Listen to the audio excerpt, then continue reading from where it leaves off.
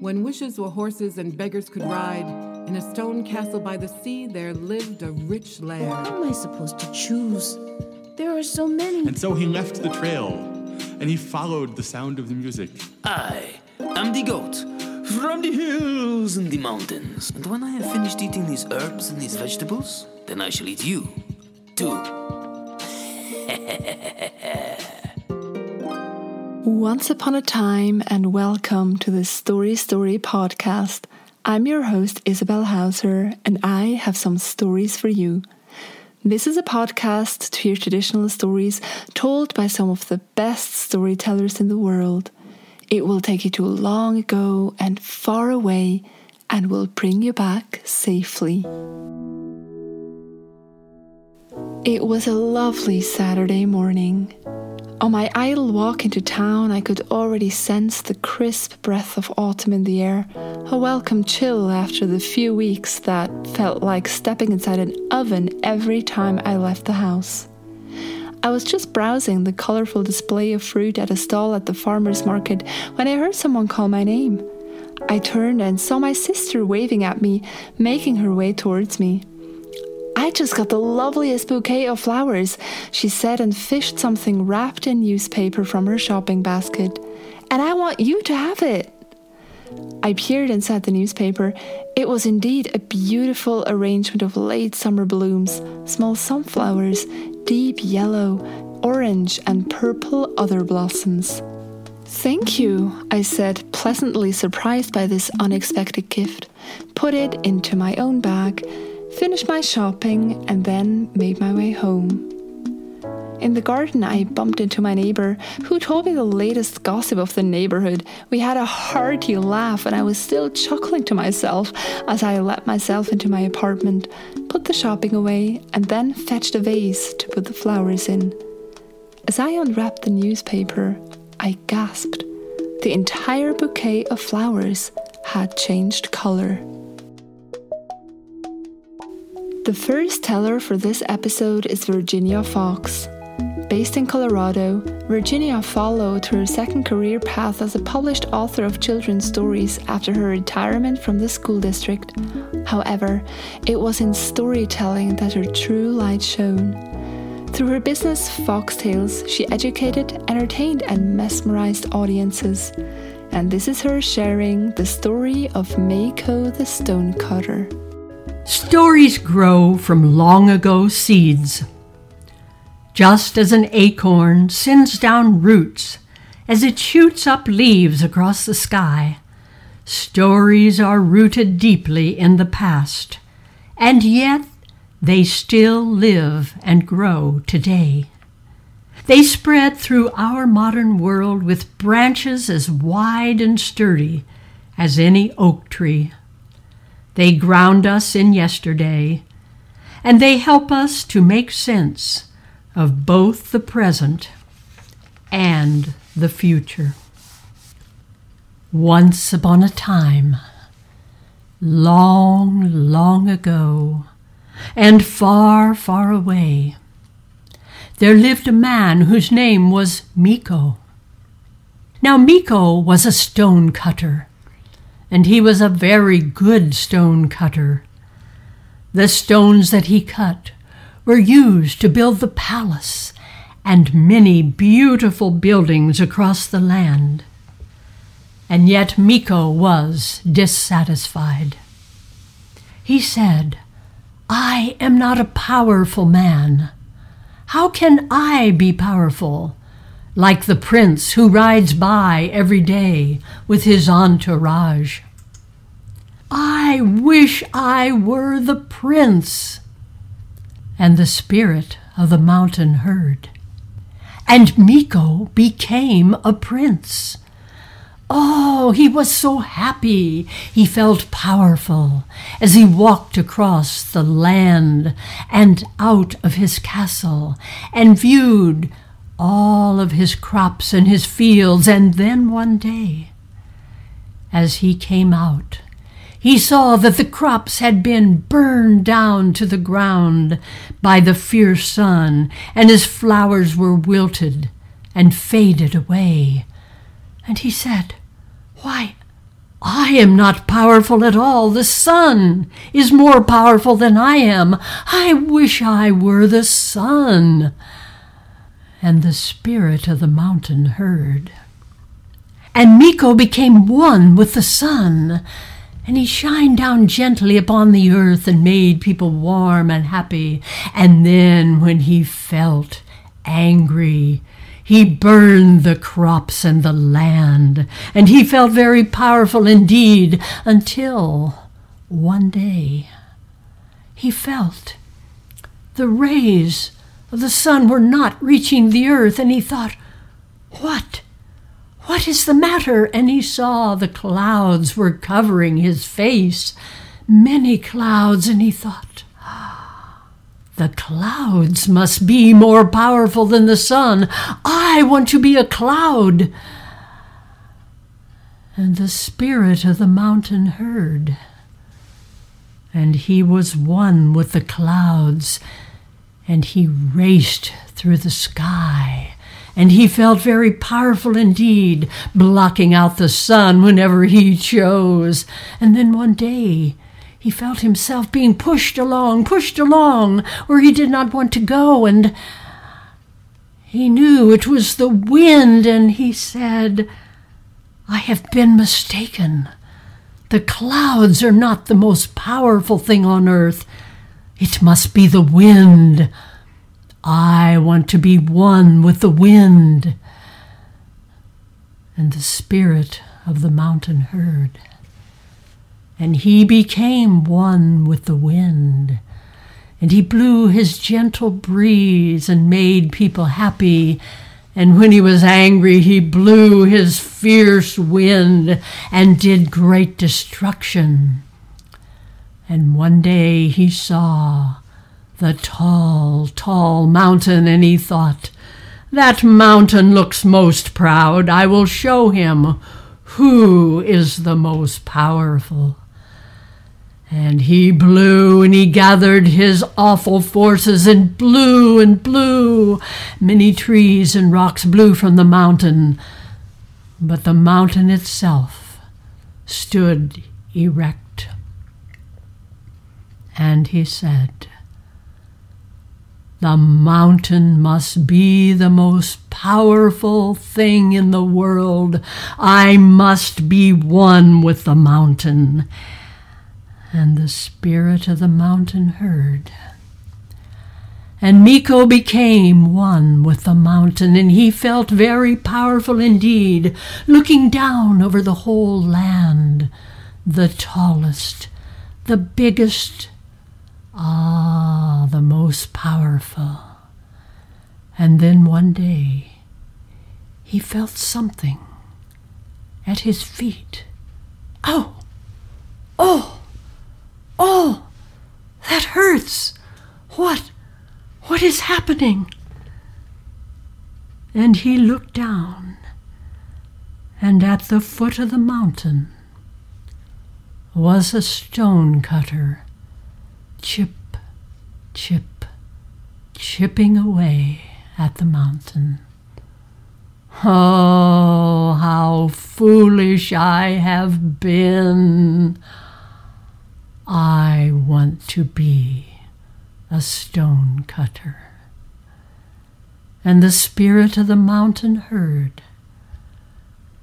and Meeko lived out his life content, being a stone cutter. The fairy tale sponsor for this episode is Odysseus Mediterranean Cruises. Are you looking for a once-in-a-lifetime holiday in the breathtaking Mediterranean? Look no further and sign up to a sailing adventure with Odysseus Mediterranean Cruises. Cruise the azure blue waters in search of the golden fleece, or discover the many flavors of Mediterranean culinary delights, from olive oil toasting to feta cheese making. Venture all around the historical sites and sites on our archaeology tour, or sign up for our most exclusive and unique cruise yet, the Original Odyssey. On this spectacular fortnight tour, we travel through time to meet Odysseus himself. On a remote island, we will listen to him tell the tragic and thrilling tale of his adventures. Outings on land include a weaving workshop with Penelope and a dinner at the foot of Mount Olympus, where the ambrosia will flow plentifully. Discover the magic of the Mediterranean with the ancient and most exciting way of traveling. Our fleet of cruise ships, from ancient to high-tech, will cater to every traveling type and need.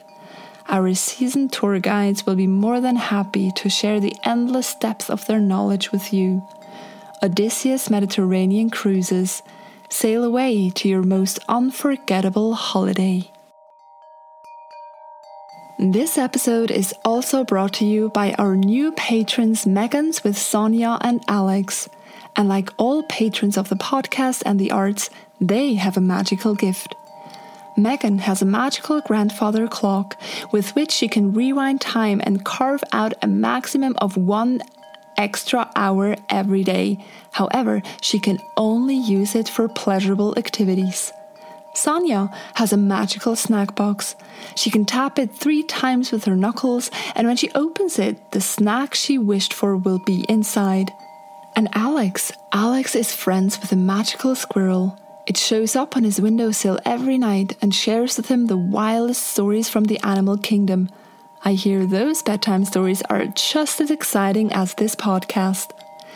And just like stories need listeners to come alive, the podcast needs you as supporters. Be like Megan, Sonia, and Alex. Join us at patreon.com/storystorypodcast or storystorypodcast.com. Feel the plentiful magic for as little as $4 a month. We also love reading from you, be it a review on Apple Podcasts or an email at storystorypodcast@gmail.com. Share your favorite stories, wishes, hopes, and dreams. A foamy thank you to all the patrons who make this podcast possible. You are the sprinkle of cocoa on our morning cappuccino. The flowers were no longer the deep, rich colors of late summer. Now they were a lemony yellow, baby blue, popping red, crisp white. I was baffled. It was still a beautiful bouquet, so I put it in a vase anyway and set it on my coffee table. The day went on, as idly and uneventful as it had begun. Later that night, I sat down at the harp to work on a piece I had recently discovered.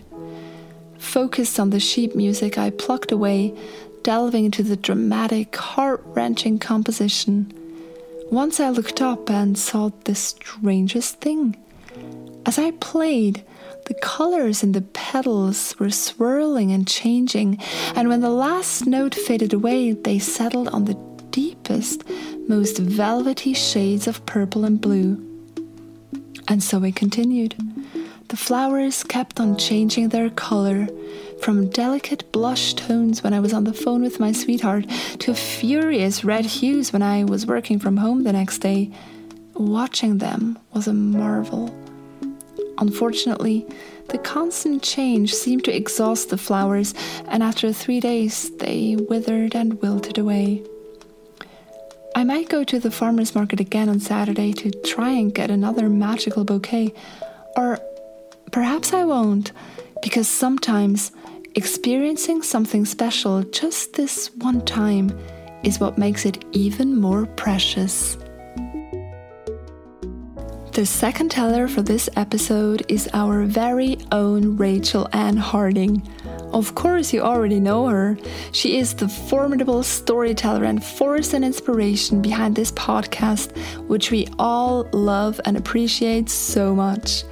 And she has just received the Oracle Award presented by the National Storytelling Network. It is given to those who have excelled in their art and or made significant contributions to storytelling. I couldn't think of anyone more deserving, and I'm delighted that on this episode, Anne shares the story of Buddha and the whale. This story comes from Japan. And in Japan, the way they say long, long ago is mukashi, mukashi. So we'll begin the story that way. Mukashi, mukashi. A blue whale was swimming off the north coast of Japan. The whale surfaced to blow out a spray of salt water and he heard the sailors gossiping. They say that the statue of the Buddha of Kamakura is covered in gold and the moon makes it shine even at night. The Buddha of Kamakura is bigger than any statue in Japan. The whale was listening and laughed. Something that big? What, that was ridiculous. He was the biggest thing on earth. But when the whale surfaced again, blew a geyser of water in the air, and listened some more. "I've not seen it," said a sailor, "but my brother says that in the summer, the roads are crowded with pilgrims dressed in white. They say they are going there to pray, but really, I think they just want to see the statue. Everyone says the Buddha of Kamakura is the biggest thing in earth, air, and ocean." The whale slipped beneath the surface, but the gossip had stung. Wasn't he the biggest thing anywhere? The whale saw more and more shadows of ships on the sea, and soon, every time he came up to breathe, he could hear the sailors praising the statue. The whale talked to the other creatures in the ocean. Jellyfish, octopi, schools of fish that didn't have a brain among them.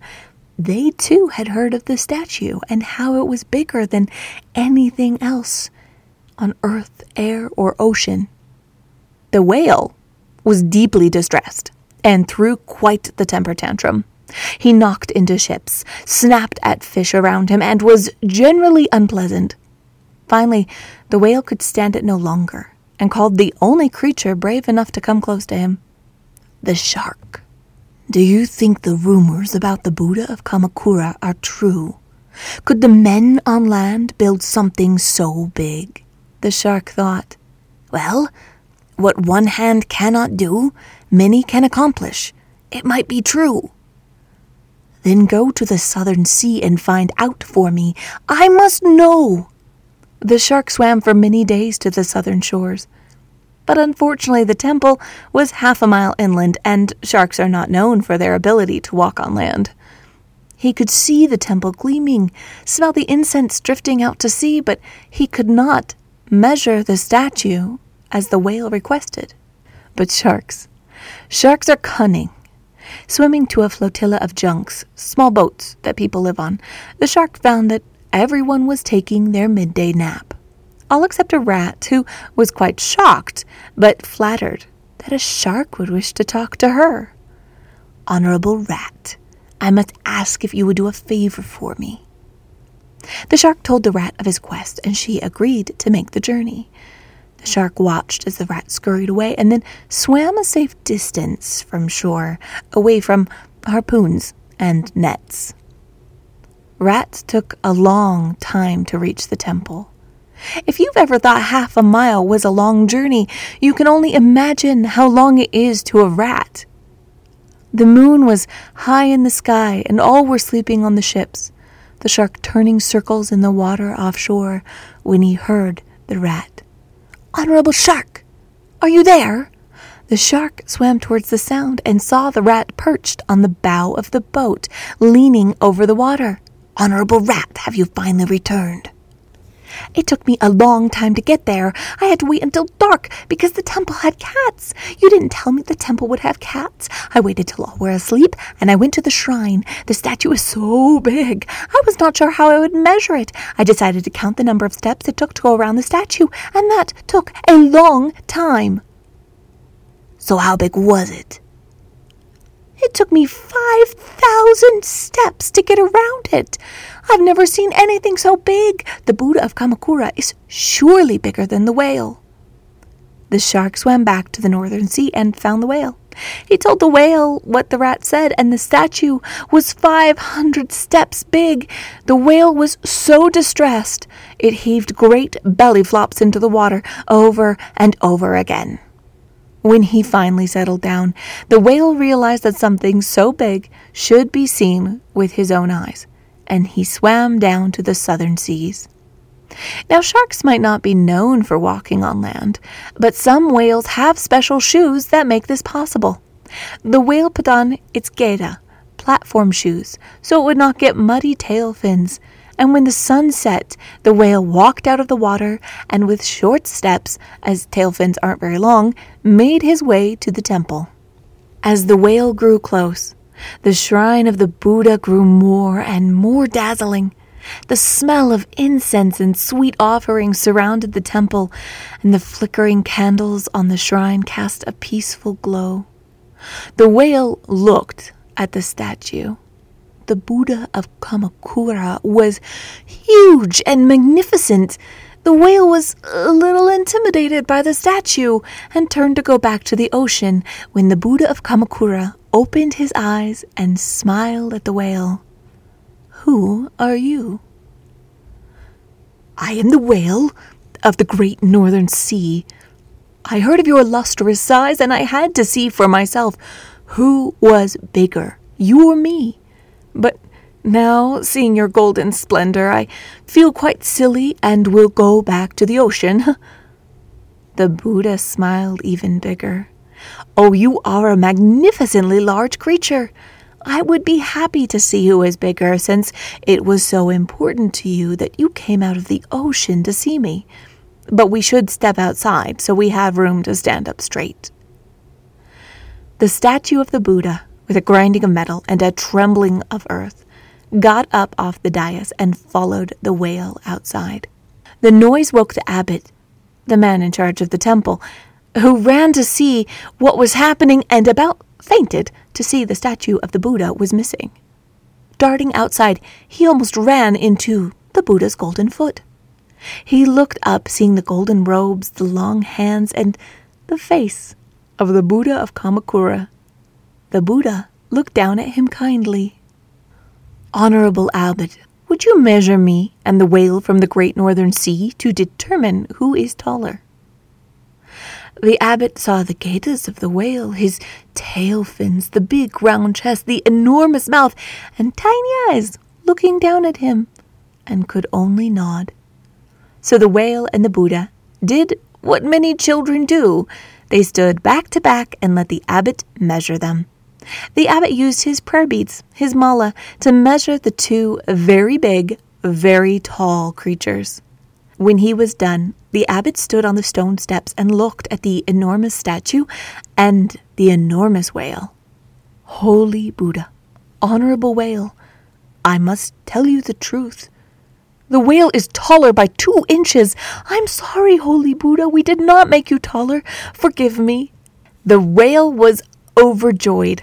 He spouted water and, bowing to the Buddha, strutted down the mountain to the beach, where he did celebratory belly flops in the bay, which almost sank a few boats. The Buddha smiled as he watched the whale frolic, and then quietly settled back onto his dais.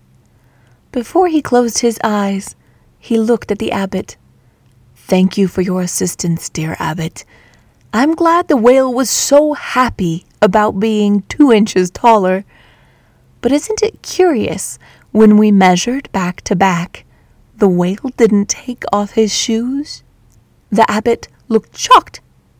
"But that means—" The Buddha only smiled and closed his eyes and resumed his meditation, which he has continued to this very day.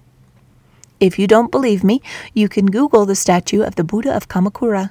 He is still there, and if you look closely, he is still smiling. Thank you for listening to the Story Story podcast. Show the love. Find Rachel Ann Harding at rachelannharding.com and, of course, here on the podcast. Tell her you heard her on the podcast and now want to hear her tell more stories. I know I do. If you have questions or comments for the podcast, you can send them to us at storystorypodcast@gmail.com. You can also connect with me directly at isabelhauser.com. If you get in touch, let me know the favorite story you have heard or the favorite stories of your childhood. Who knows? Maybe you will hear them here soon. The inspiration for the fairy tale sponsor was my upcoming holiday to Corfu, a Greek island with my sweetheart. The true fairy tale was indeed inspired by a bouquet from the farmer's market that my sister gave to me this past Saturday. And the music, as always, is by Poddington Bear. This podcast is made possible by patrons like you. Consider becoming a patron or joining the mailing list to get podcast goodies or writing a review on Apple Podcasts, which helps other story lovers find and enjoy the show. You will hear more stories next week, but until then, live happily ever after. Mary Kate opened up the door, and there, on the doorstep, wrapped in his own blanket, was her baby. And to this day, Anansi spins webs so that he can catch the flea, the fly, and the moth that got away. If you go down to the lake on a clear day, when the water lies as calm as a sheet of glass, you can still see the rooftops of the castle glittering in the sunlight. And if you listen really closely, you can even hear the festive music from the royal court.